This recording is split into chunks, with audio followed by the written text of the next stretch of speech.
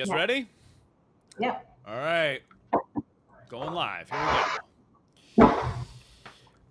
Good morning. Happy Friday, everybody. Welcome back. Episode 61 of Maker That Money, the podcast where we talk about turning your hobby into your jobby. I am Pooch of Repcord. With me today, as always, my trusty sidekick, Mr. Andrew Mayhall, founder of and co-owner of 3D Gloop.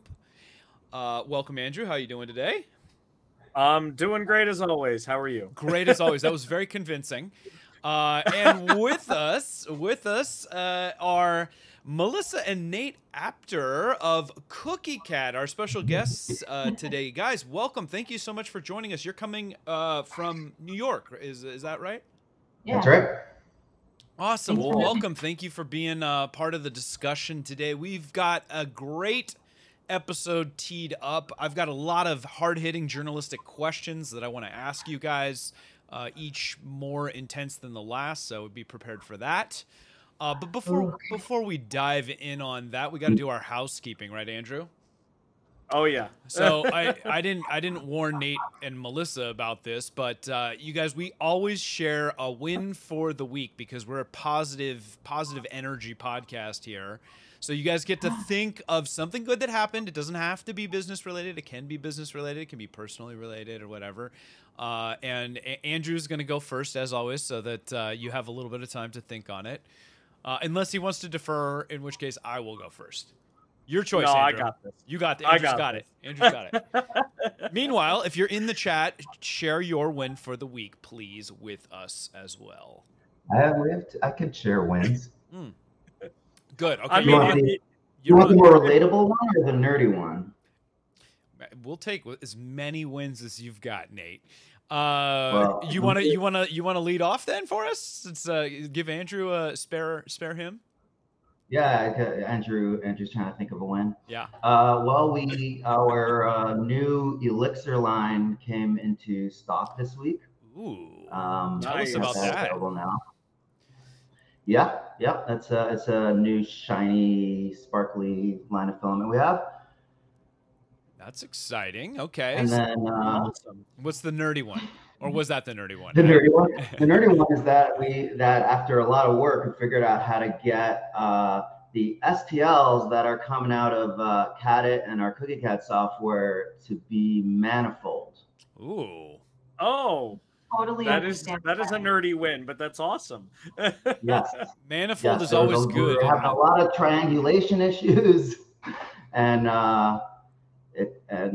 we found a good solution.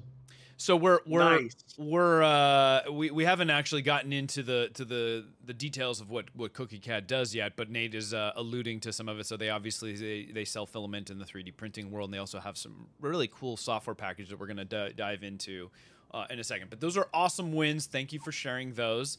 Andrew, you're up. What's your win? Well, guys, I mean, I think I gotta go with the win was I didn't have to go first this week. That's a right? fantastic win. we had our guest. No. You're welcome. my actual win is we actually got some really awesome new equipment in that should help with streamlining production and increasing the overall capacity for Gloop. So that was awesome. Automation tools and things that make our production lives easier are just like such the best wins, man. I love that. I'm happy for you on that front. That's great. I love hearing about your lab. Yeah, it's awesome. On my front, I'm gonna just take school's out for summer, baby. The kids are off, so it's like a win and a terror all at the same time. It's a win for my kids, so I'll give them that win. But honestly, as they've gotten a lot older, like they are just infinitely more fun to hang out with. So we got some good summer plans coming up, some camps. Awesome.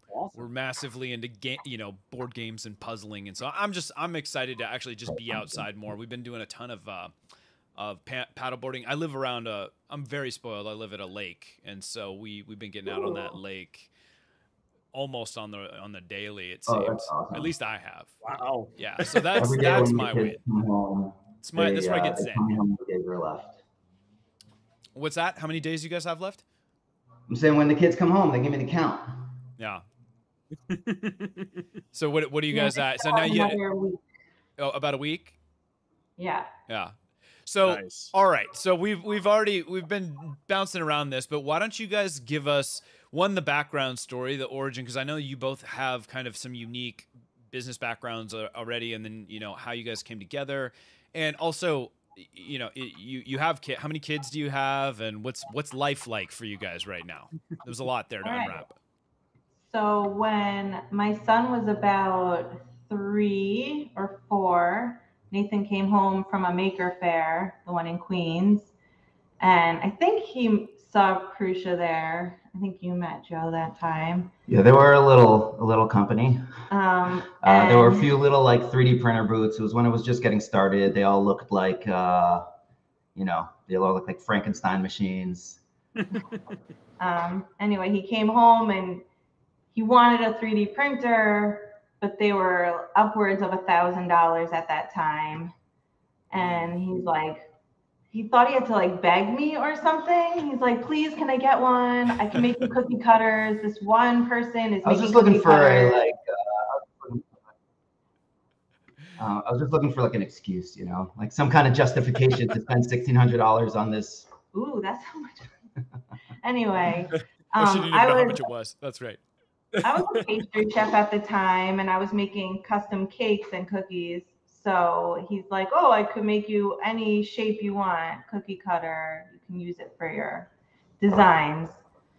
So I was like, do whatever you want. You're allowed to have hobbies, because he had a full-time job at that time. He had a software company with his mom. Anyway, he came home, got this printer. It was insane looking. Wires everywhere, and I'm like, are you sure that's not going to blow up our house? But he got it going, and I'm like, well, now that you have it, I do have an idea in mind, and I needed this like captain's wheel for a cake, and it's a very intricate design with like lots of curves and grooves, and no one sells a cookie cutter like that. So I gave him an image, and he made me a really, really terrible cookie cutter, but it worked. And I put it on the cake somewhere. I have the cutter. Oh, you have the cutter? Somewhere. I should get it. I should bring it to our shows. It's like flimsy. It can and it's not TPU. It shouldn't bend. But anyway, I put it up on my website, and I got like a lot of messages. Where did you get that design? How did you make it? So I opened an Etsy shop and started selling cookie cutters. Ones that, fit my design. So I would like post the cakes and then post the images, and I started selling. So after a while, he got annoyed that he had to keep modeling the cookie cutters for me. So he wrote me a script, as all programmers do. Yeah. So that he wouldn't have to do all that work every time. So he made me my little script, Cookie Cutter Maker, while he still had his software company. The benefits of marrying a nerd right there, huh? Yeah. And then once he sold the company, he's like, well, I've never worked for anyone. How do I go to having a boss? Let me just mess around for a while and figure out what I'm going to do. Yeah. And I'm like, let's do the cookie cutter software. He's like, no one's going to need it. I'm like, I'm telling you, I go to shows. I go to CookieCon, and people there. CookieCon's a thing? Where is that? I need to go to that. It's like Murph's. Yeah, okay. Like 1,000 women and 3 men. And they nerd out over cookies. The opposite of Murph. It's the I now have multiple reasons I need to go to this. Where is CookieCAD? Let's stay on this for a second. The next one is in Florida. It moves around every few months. They try to find different areas to help people get there easier. Yeah. So a lot of people there were starting to buy printers to make cookie cutters. There was a big market. And so I thought other people would need this software as well.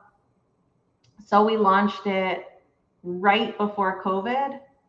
And it was around that. Yeah. I mean, like we launched, year maybe. Yeah. The first thing we did was we just sort of released it for free. And that version's still free, just to make cookie cutter STLs with from an image. Right. So you could draw an image, upload it, and it will just create the cookie cutter STL that you can download. So we called it CookieCAD because it was cookie cutters plus CAD software, but all you need to do is upload your line art, your images, and it makes the whole model for you, and then you can just go print it.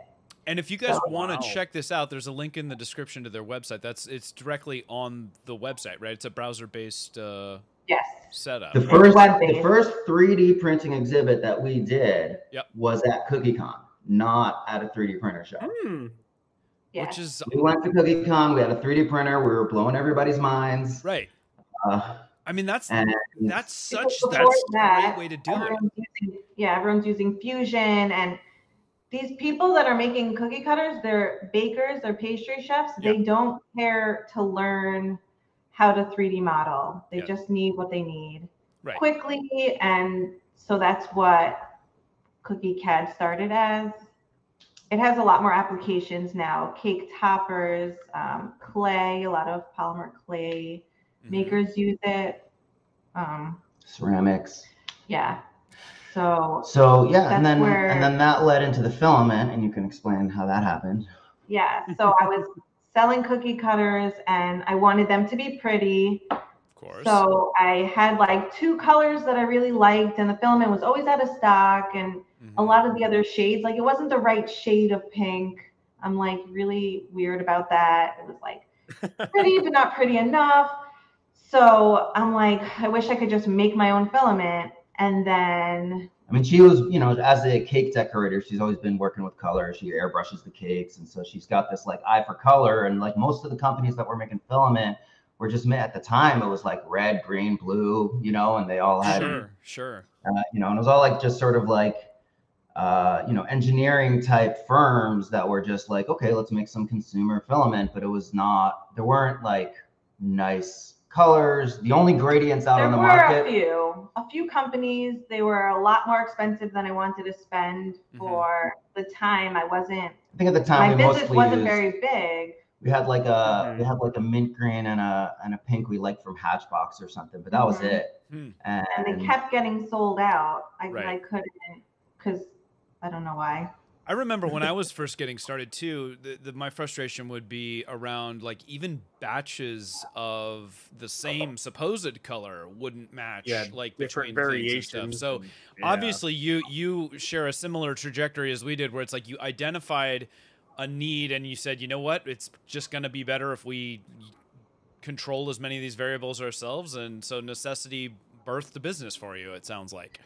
Yeah, I mean, it was really basically when we started, it was kind of like we were just kind of running a few different experiments, at the same time. And we're like, hey, what if we just put some filament out there? And so we looked for someone to work with that would like make the colors and designs we want. The only transitions on the market at the time were just rainbows. There were a bunch of different rainbows. Yep. That was about it.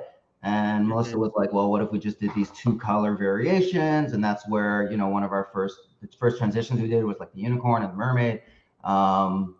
And there wasn't really anything much like that out there. And then they started getting really popular and it started picking up. And I initially I thought, I'm like, oh, the filament's, a bit of a side hustle. We'll put some filament out there and we'll see what happens. But it's been growing like crazy. That's awesome. What I think is awesome to hear, and where I see some of the best, most successful businesses as they grow that are leveraging 3D printing in some kind, it's looking at that tool set and how do I apply it to another community that has just a massive following, and what is the value add for you guys? You identified very early the people that are into this, the culinary arts, the baking and all that stuff are not tech people. Right. And so how are you bringing something to them that's novel? Of course, they're going to want to do business with you, given that you have this expertise and background in that whole thing. And I imagine, was there anybody else showing off 3D printing when you went to this first CookieCon? There was not. A lot of the companies selling cookie cutters were utilizing 3D printing, but they would bring their cookie cutters 3D printed. And then we would actually bring printers, and people would be like, oh, that's how it's done. And then they really got into it. So, I mean, these people were spending a ton of money on cookie cutters, because anytime, if you're a baker and you get an order and you need to make 100 cookies, you're probably cutting those out, each shape out by hand. Yeah. But if you have a 3D printer, you put in the shape you want, 20 minutes later, you can just boom, boom, boom, boom, boom. Right. And then we have these people who are doing ceramics, polymer clay jewelry, it's all the same sort of thing where they just need to cut out specific shapes. Yeah. So you're creating the tool, and I love it because it's like, I call it the Levi Strauss model. You're selling pickaxes and jeans to the miners, not mining for the gold yourself. So you've identified a business need, and you're making their life better because they're not having a hand cut. So obviously there's a massive B2B value proposition in offering them better tools to do what they do. And I really like what you're saying about like going into various other industries. I feel like that's really, each time there's another little boost on the 3D printers, it's just some other area where people have figured out this could use some custom on-demand items. And then every time one of those areas gets identified by someone, suddenly there's all these people that have a need. Yeah. And it's interesting as a tool set. We talk about 3D printing all the time on this because that's kind of our background, obviously, as well. Even though we talk about general maker entrepreneurship, it's one tool, but never before have we seen anybody get like a community center around a tool in the way that they do around 3D printing. Like there is no drill press community. I keep saying there's no bandsaw community. No bandsaw, no table There's saw. no table saw Communities. There's woodworking, but they're generalized to entire tool sets, right? Not like one particular tool. So it's like at the heart of it, yes, the printer is just a tool and it can have application in a number of different areas. You guys have identified a great use, right? Very quick and easy customization at low barrier to entry as compared to historically having to injection mold something and pay thousands of dollars for a mold or whatever else, it might be. Or like you said, bakers have been hand cutting these things or probably hand bending, metal cookie cutters or however that, was done, stamping, forming, whatever that process was. So really cool application. I've actually talked to a couple of people, and I've always been amazed that there's a number of companies that I know that do like cookie cutter subscription boxes and the amount of money that is in that. Because obviously, it's like on a monthly basis, you can drop like, we've got St. Patrick's Day is coming up, and so we'll do themed. Right, every holiday. Every holiday. There's a 3D printing subset community in Cookies. There's their subscription boxes. There's a company that has a subscription to STLs, cookie cutter STLs, and they drop. Oh, interesting. Every month, It's just STLs. That's wild. Yeah, they'll design the cookie cutter STLs. So like, I don't know, a unicorn holding balloons, a set of numbers, for cookies, because cookie decorating has really become its own art form. Who knew the cookie decorating community was so advanced? Leading the way. This company, this subscription model, predates, Cinderwing and all the all the Dragon subscriptions and the Patreon. Yeah. Well, and now that we've got stuff like chocolate printing coming online, and we've seen sugar frosting. I've been telling Ellie that she needs to be at CookieCon for She should totally go to CookieCon. I mean, it's got to be on her radar. That's where her customers are at. Yeah, man. But just the opportunities around just like the culinary world and all that stuff, and what that unlocks on the artistic side, and not just the artistic side, but obviously the getting into a more efficient production mechanism, right?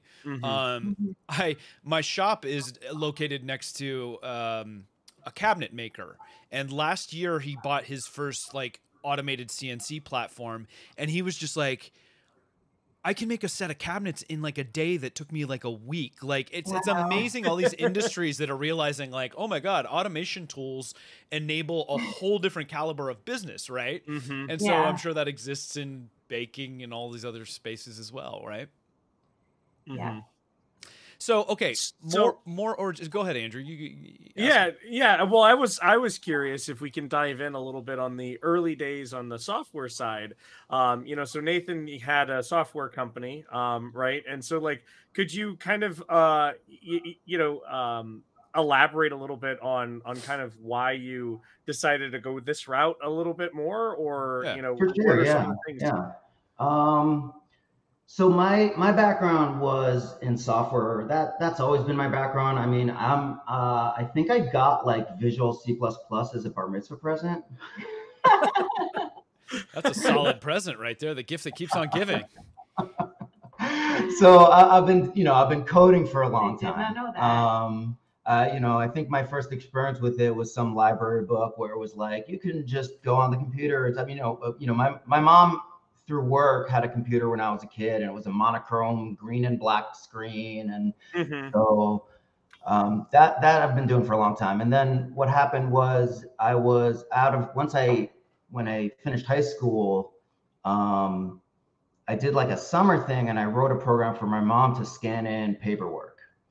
And she went to some trade show, kind of similar to like, I guess how we started here. She went to a trade show, and she was like, this was in 2000-ish, and she was like, everybody's using paper. There's a market for the software to help them scan it in. She was in healthcare billing. Okay. She had a medical billing company. Okay. So there was tons of paperwork needed to be scanned. Yeah, I mean, she had filing cabinets and filing cabinets. Every healthcare facility just had tons of filing cabinets. You created a virtual filing cabinet. So you went into your the little icon. Yeah. You went into your doctor's office, and there was just tons of filing cabinets. Everything was paper. And people's reaction to switching from paper to electronic was kind of similar to what people say now. Why do I need that? No, that's the way I've been doing things has been fine. And so we were like, she's like, we should launch this. So I kind of put college on hold at the time, and we started this new company. So she had her medical billing practice. We started a software company called MedForce Technologies. And we rewrote the software so it could be marketable. And then we grew, we hired other people, and we added workflow management. Over the years, we added a bunch of other packages. We had a business process management suite. We had a in the healthcare area. EDI stuff, just other things that kind of fit into our business efficiency. Kind of it grew into a little bit more over time. And it was just early days was just scanning paperwork. Eventually, that became a little bit more commoditized. We added business process management and various other things that went around it. E-signature. Yeah, and then yes, that's true. We did sell the e-signature software just before, a few years before COVID, and then suddenly DocuSign blew through the roof. Oh wow! You could have been DocuSign. Yeah, but no. So in 2018, we sold that company, and I thought about sticking around in healthcare, but that life was very stressful. Like the software that we sold, because of the companies using it, we had to be on hand. HIPAA also compliant. Yeah, I read the HIPAA manuals. Jeez, you read the glutton for punishment, man. Yes. Yeah. It was couldn't pay me enough. So nearly as fun as 3D printing. So 3D printing was a hobby. Yeah. That was my background, and and it was B2B, and I was like, but it was very stressful, right? I remember we had a company call us on the night before July 4th weekend, and like the afternoon, it was like 4-something p.m. and they're like, this thing isn't working, and we gotta have it up and running, and then like suddenly have to be asking our people to work on the board. No. It's just awful. I hated wow. that. But there's no choice, right? These things were patient critical, and you got to be running 24/7. I thought about sticking in it for a little bit, and then while we were doing that, we took the cookie cutter software and made a free web version, and then we had a ton of people just being like, "Can we pay for this because we're using it for our businesses?" Yeah, and it was my first business to consumer kind of thing. Everything before that was always B2B. But it does sound like it still is. Like the core business is like other people that are running a professional. There's a little, yeah. Part of it is still B2B because they're using it for their businesses, but they're small businesses, so it's always like that one person. Sure. It's like I mean, it still feels like. The small business model is much more like consumer than B2B. So for example, all of the 3D printing shows, because they're consumer oriented or small business oriented, are always on the weekend.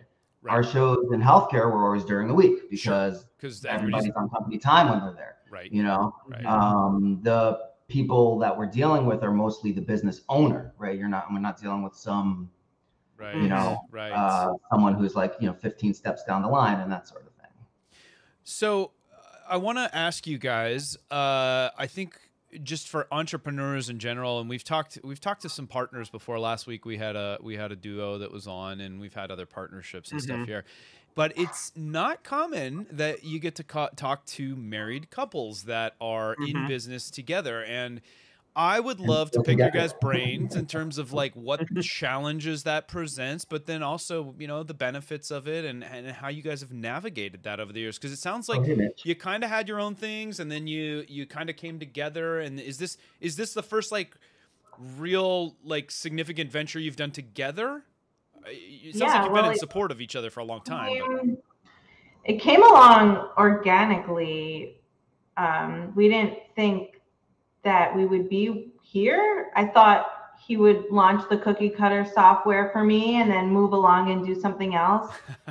But then I wanted the filament, and we were like, well, if it doesn't sell, we use it, because we had a print farm selling cookie cutters. So we were like, at least this way we could still use it. We're not going to be out anything. And that just took off, me designing, unique gradients like blue to pink that transitions through purple that people never saw before. Yeah. And so that really just, people kept eating it up. And so that kept growing.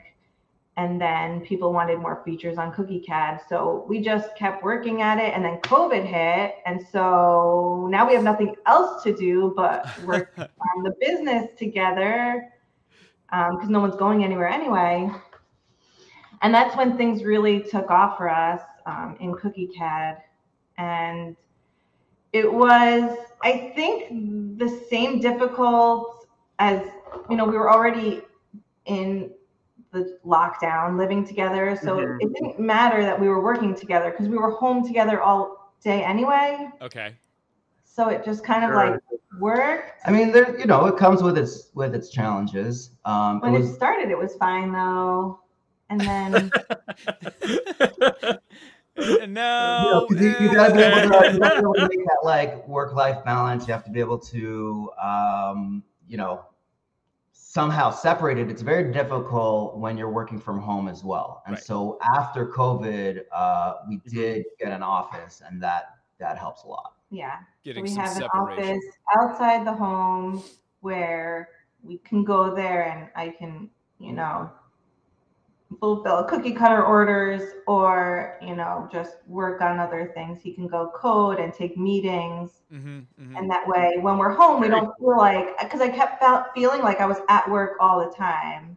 And then if the kids were out of the house, because I'm also still a mom, that's like my full-time job as well. So if I was home and I had like 10 minutes to catch up on reality TV, I felt guilty, like sitting on the couch and not doing work. So getting the office really helped like me mentally feel like I'm not always at work. I can also like take a brain break. Yeah. And we can also have a place to take meetings. We didn't do that here. Now we're home because our kids are away.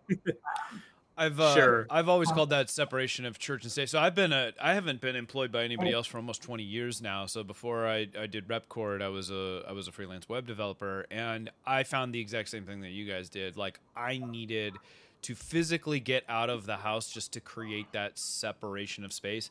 The last two places I live, I just took like a tough shed and converted it into a little office outside, and just having that, 20 feet of separation, and psychologically like leaving the house and then, coming home. I mean, it happens to be also while we were doing the business out of our home, the business spilled literally all throughout our home. There were 3D printers everywhere. And then the last filament shipment that we got, we were getting the filament shipments to our house and then shipping from our garage. And the last filament order that we got was something like 9 pallets, and somehow we fit 9 pallets in our garage. We have pictures of her like climbing over the boxes. Yeah. Wow. It was a 1-car garage, and we have pictures of her like climbing over the boxes, like with little alleyways to try to like figure out where things were going. And then we ordered our first container, but we didn't have a warehouse, so I needed a destination. So the destination was our residential home. Yeah. Which is a common starting point. And so I'm like, yes, but scrambling to find a warehouse. I'm like, there was no way that container could show up at our house. Also, the way it works they were is like, you have 2 hours to unload, and we're like, how are us two, like a tiny human, how am I gonna unload pallets worth of filament? Like, the way it works is container shows up, you have 2 hours to unload, and then it's gone. And where are we putting it? We didn't have, the garage was full. Right. So then I spent we spent some time, and we desperately, literally, we got the warehouse, I think, like 2 days before it arrived at port, and then we're like, change the address.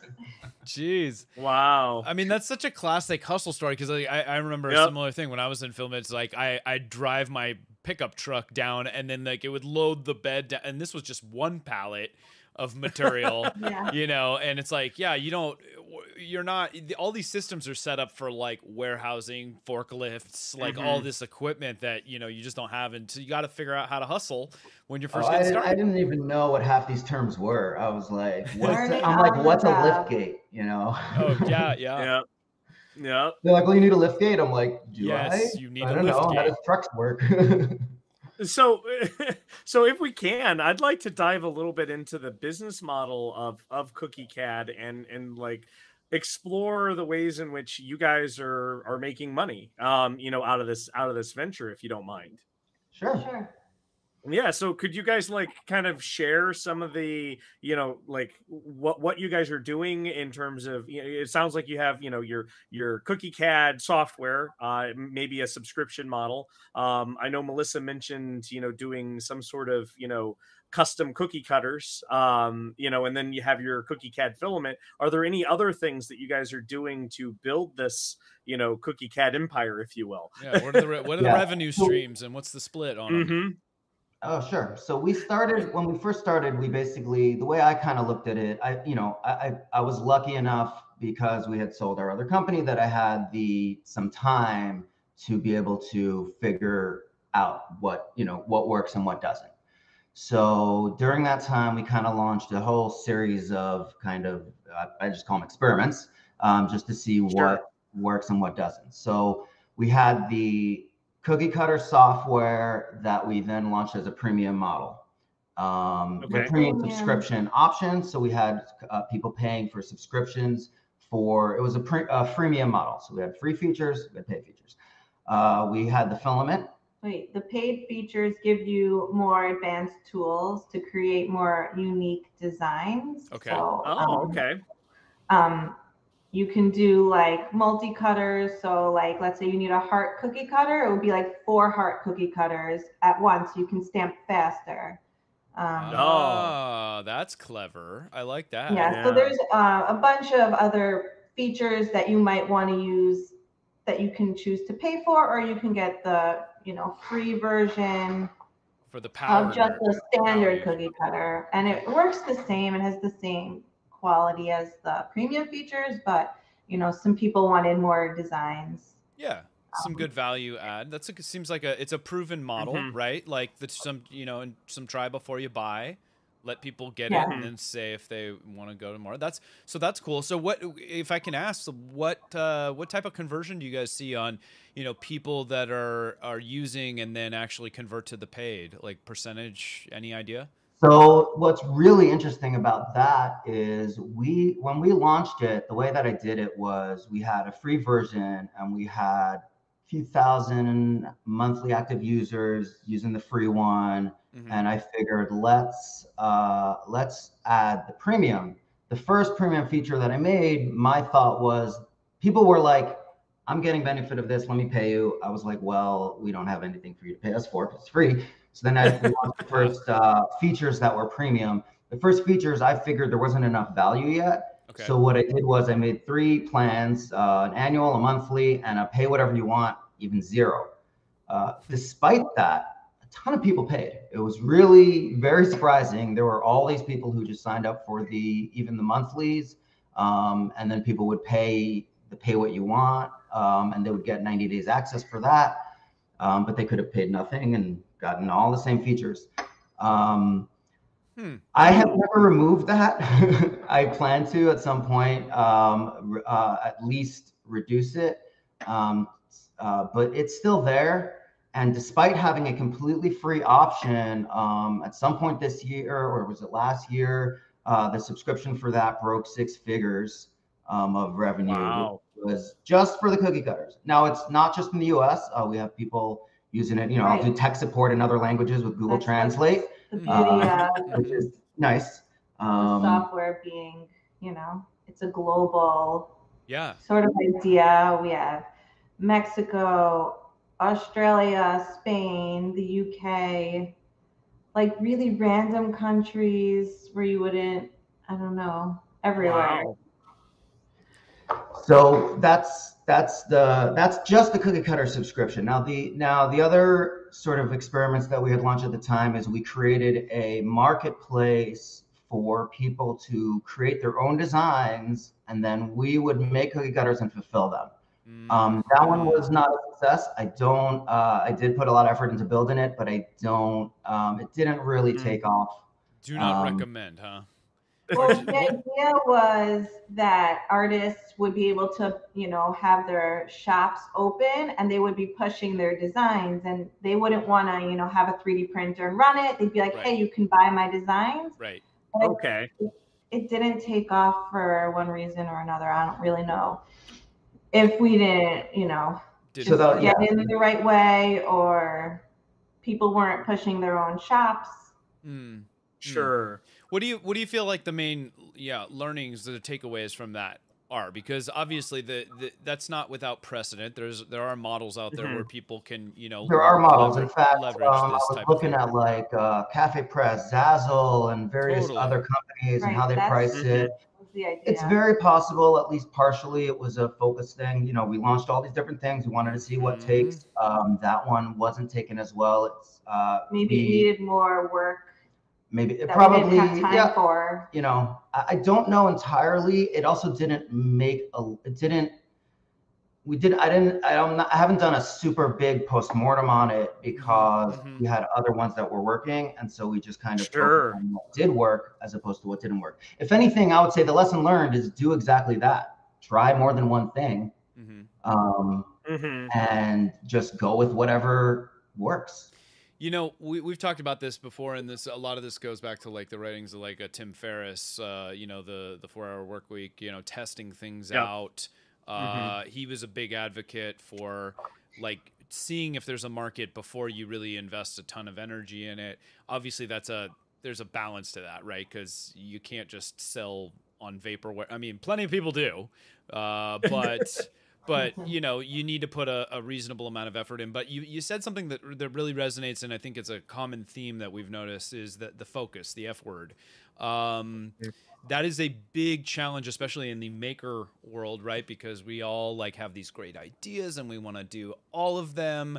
But as an entrepreneur, as a business operator, we find that can be absolutely devastating to your success when you got too many irons in the fire. So can you guys talk about that feeling for you? I mean, you gave us one example there. Have you felt the draw to want to try a bunch of other stuff, but are forcing yourselves to like stay a little bit more laser focused? What are you thinking? Well, you want to? No, go ahead. All right. Well, we also sell bulk cookie cutters. So because we have a print farm, we're able to do that. So, we've gotten contracts from Netflix and Paramount Pictures. Wow. That's fantastic. And Nickelodeon, doing like bulks for them, which is I do the packaging and the shipping and some of the printing on those. So that's been really lucrative at the time. Like we'll get a contract and it'll give like a huge amount of money at one time, but they're usually one-time deals. Like they're not coming back every month for cookie cutters because they'll have for a special event. So that's been really interesting, and it's given us some good money. But I recently said like we should probably pause this because Nathan is also building CAD, which is an easy to use CAD software, and he's passionate about that. He sees like a really good need for it. So I'm like, well, you can't be trying to get these big bulk orders and also writing software and running everything else. Like we don't want to run out of our filament inventory, and for two people to run all these lines of business, it's been difficult. So even though that one is making us money, we're not sure that we have the time to focus on that one. Sure. We talk about opportunity costs all the time too. Yep. A lot of times you just, if you're making one decision, there's only so many hours in the day. You guys are lucky that you've got, you're a dynamic duo and you can kind of divide and conquer in some things, but obviously you're also parents and you want to have balance in your life and stuff too. So you're constantly trying to, well, if we do this, or what is it going to be at the sake of, right? So I think it's smart that you guys at least sound like you're having those conversations and those realizations, and where is the passion? Yeah, you're not wrong. We've probably fallen into the same traps that everybody does, and when these sorts of things, we should be a lot more focused than we are. Yep. Part of it is just, the creatives in us, and we like following fun threads. Yeah. So it's the fun new project. It's always much more exciting than like the existing one, which is just becomes a matter of like logistics and filling out spreadsheets and emails.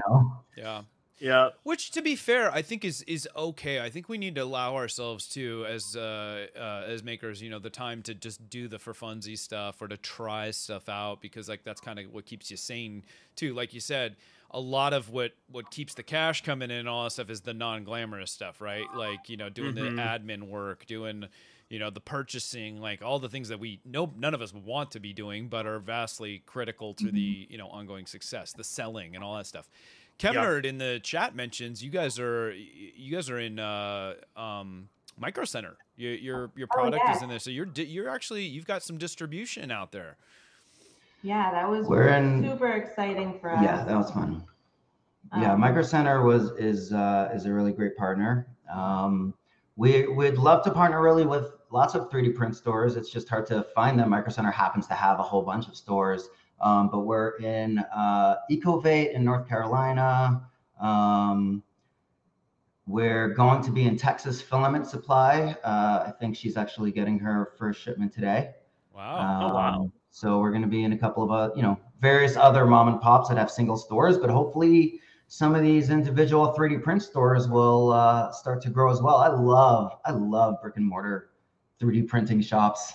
I don't know, maybe I'm old fashioned, but I love it. I don't know. There's something about seeing your product, being able to peruse and come home with it. Well, especially in your line of work, right? Like when you're dealing with people that are artistic and they like, you can't glean the same thing from looking at the sample on the screen as you get when you're holding it and you can see the sheen and the way the light hits it and all that stuff, and telling the difference between mattes and glossies and all that.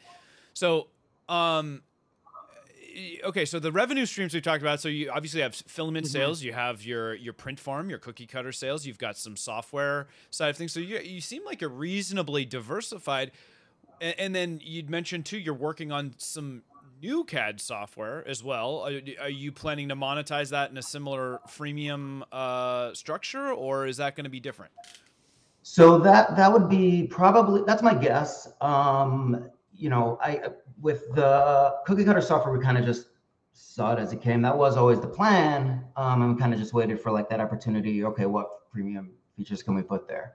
With CAD, that's kind of my idea as well. I figure what we'll do is we'll have something that's useful, a base level that's useful. The same way with the cookie cutter, you can do unlimited basic cookie cutters in there. We would have some base level, and then maybe we can come up with something. I don't have it yet, but I don't need it yet. At some point we can come up with something that's like, okay, here is something that people would be willing to pay for, right? Here's something that would add value. Maybe businesses would see something that we could just make something a lot easier for them.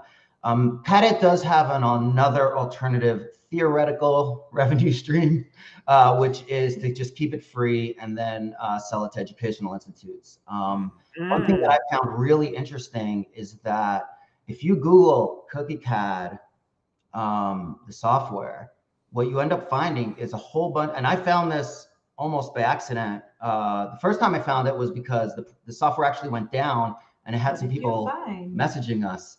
What we found was that there's a ton of libraries that use CookieCAD to teach the 3D printing. And the reason that they do this is because they're able to, in the span of like 45 minutes to an hour, they can take somebody who's never seen 3D printing before, and they can say, okay, sketch out a design, and they can take them from design to model to slice to 3D print, and it's a fast print, so they could even go home with it or come back the next day and pick it up, and they're able to go from something a shape they came up with to a product in their hand, and our cookie cutter, it's a relatable object, and it's useful. It's not just a toy, and so they've just been doing these classes. They never really like reached out about it because it's just free, so they just found it and they went on and they did it. And there was a teacher that reached out, and she said they're using it in their STEM class. They have a combination of a business and the science stuff, and on the STEM side, they're using the 3D printers, and then on the business side, they calculate the cost of the filament and come up with like some kind of business. You know, the students are supposed to come up with something, and they were using the cookie cutter software kind of as their basis. That's really cool. That makes a ton of sense, and it's a really fascinating thing. And you kind of stumbled upon this, but just by mining your analytics at some point and saw where. So the first time I found the education was when the software went down, and someone's like, "I'm teaching a class. When's it going to be back?" And I'm like, okay. Tell me more. And then I did it, and then it was just from some like Googling and some mostly because most of the people that are using it, they don't ever necessarily reach out. So I don't necessarily know, but if you Google library cookie cutter, you'll see a whole various libraries. I've found there's a library where you can go to them and they'll make you a cookie cutter. You just give them your thing, and it's one of the services they offer. Wow, awesome. So I feel like all of our stuff that we've done has always been kind of with sort of helping people get into it, right? The cookie cutter software was because the bakers didn't want to use CAD software. And the filament was also just to help consumers use colors that they want to use, as opposed to just, because they want to have fun with it, right? Right. And CAD. So my dream after we made the cookie cutter software was to make a more general use kind of CAD software. And I was, and I had this kind of vision for a while. And then at some point I found some kind of open source MIT licensed thing that was licensed for commercial, that I was able to kind of use as well, and putting all these various pieces together, we were able to launch CAD, which is still not officially launched. We're still in a kind of our baby stages, baby beta kind of early beta stages. I do have a vision for what I want it to be able to do once it gets into past its beta, and I want it to be similar to the cookie cutter maker, where there's one kind of killer use case, something that you can do in there that makes it a lot easier that you couldn't easily do in other software. And I have a couple of ideas for that, and that's when we'll be officially released. Nice. Very cool.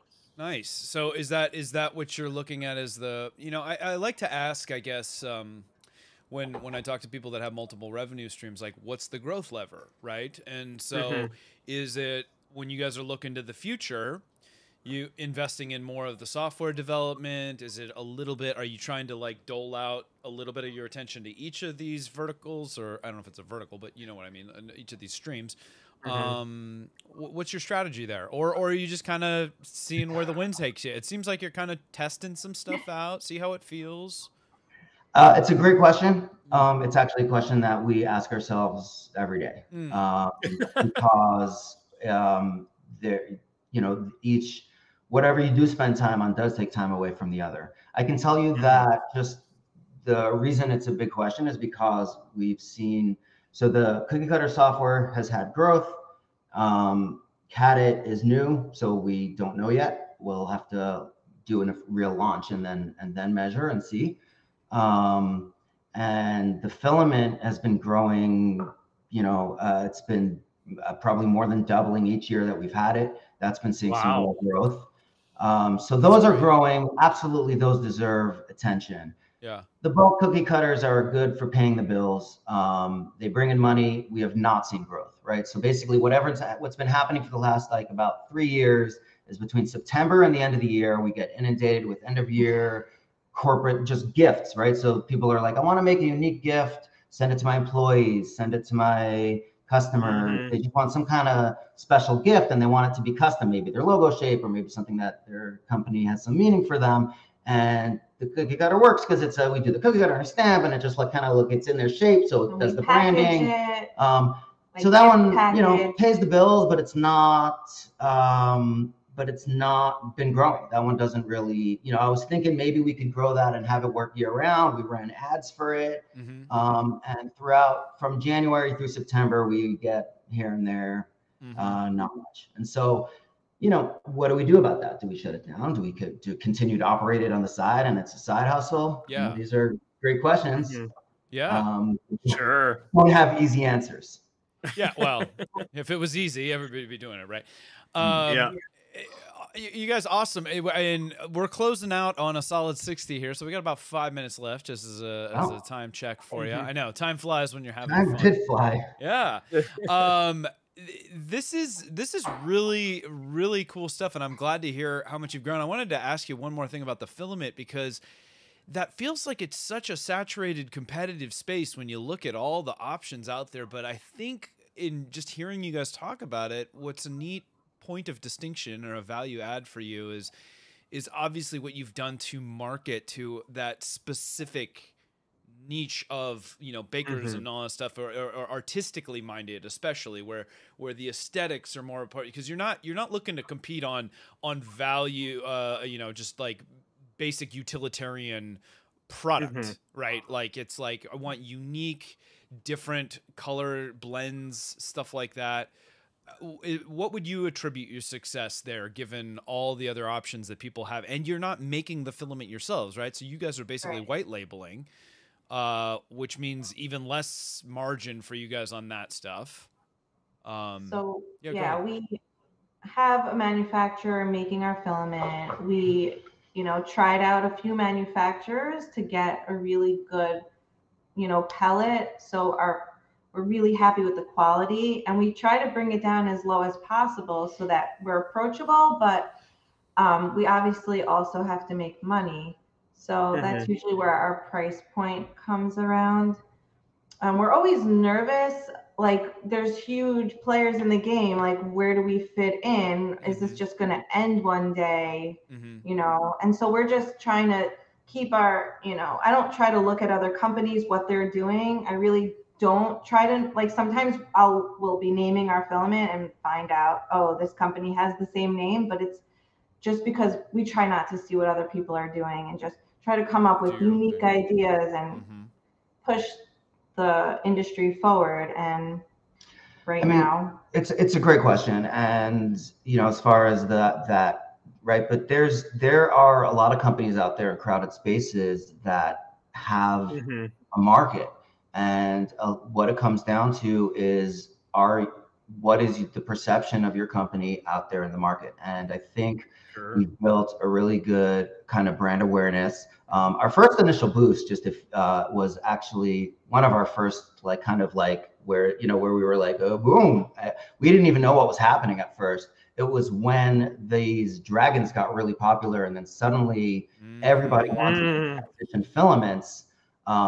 And since then, since those days, there's an entirely, it's really like a new economy, right? Around designers releasing models, people making those models and selling them at craft shares and on Etsy and in all these places. And we fit into that model by making the kinds of colors and styles and stuff that will help them sell their product. Right. And so that's very cool. we're we're constantly thinking about what people can use our colors for, and we try to listen to our customers, and they'll give us ideas of things they want. And filament is a consumable, so that means that people are repeat buyers. This isn't a one-time buy. We don't have to convince somebody to buy one time and put all of that kind of customer acquisition costs, and then they're gone.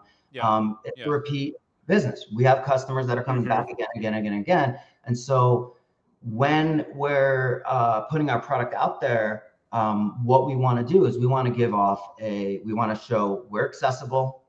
We're here in New York. Maybe the filment's not made here, but we're here. I do think that helps a lot when people are looking at, should I buy from Sunlu or from... We stand behind our product. We're making sure the quality is always top notch. The other thing is that the industry is growing all the time. And in a growing industry, their opportunity is kind of a little bit open, right? There's an opportunity. It is a crowded space. And so in a crowded space, you have to stand out. I can tell you that from a third-party perspective, when Micro Center approached us, what they told us is they said, we like the colors, we like the packaging, we like the box, we think it would look good on the shelves. So that's what we had there, right? In the sea of stuff at Micro Center, people like... it shows really well retail. I've seen some photos of you guys in there and stuff. In a lot of ways, it's like wine marketing, right? Where it's like the prettier the label, like you're just trying to grab attention as somebody's walking by. And you guys you obviously have great design chops. You put a lot of energy into it. In fact, Melissa gave me a spool. I think it was at IRF last year, and it's one of my favorites. I've used it on a couple different projects, and it's some really good stuff. So check it out, you guys. If you haven't seen it, go to the website, take a look. But they're also in Micro Center if you want to go to your local place and just put it in your hands, see how it actually looks. It's great stuff. Awesome. Yeah. Well, listen, I want to thank you guys for spending the time with us today. That was really cool, and I'm very interested to hear how you guys do as you continue to grow and launch these new software ventures and all the things that I'm sure you haven't even thought of yet. I can tell the future is bright for you two, and that there is hope for other couples out there that might want to strike out on a venture together as well, so that you can maintain the balance and not drive each other crazy. And hopefully, you had Courtney on recently. She works with her husband. Yeah. Oh well, Chris is like next level amazing. They're an amazing pair. You've met them both, right? Yeah. So yes. So it works on occasion. I'm sure. It also does sometimes. We also do drive each other crazy. But I think that's just par for the course with any couple, right? That's the realities of any relationship, for sure. Yes. You guys, thank you so much. Have a fantastic time, everybody. If you're it's a fun industry, and we can have fun. It is like the best. When here, let's get some plugs in real quick. What's the next event that people can catch you guys at? Murph. Midwest Rep Rap Festival. That's coming. Will you be there? I'm not going to be there this year. I have a big family event coming up, and it's in the middle of summer. But I believe Murph is what it's June, end of this month. June 23rd, right? June 23rd, I believe. In Goshen. Be there? Unfortunately, Gloop's going to have to pass on this year. But we are planning on another big event just a little bit later. Just around the corner. So stay tuned on that. Yep. It's just going to be us in Indiana. Nah, there'll be plenty of other people there. It's a good show. People in the chat are going. Mitch, are you going to be there with the backpack? Mitch will be there. Yeah, good. Well, listen, guys, thank you so much. I want to wish everybody a happy weekend to you. Thank you for tuning in to this episode, and we will be back next week with another episode of Make or That Money, where we talk about turning your hobby into your jobby. Until then, everybody, make on. Have a great weekend. Don't little jobby trees. Jobbies. Bye, guys. See ya. Thanks for having us.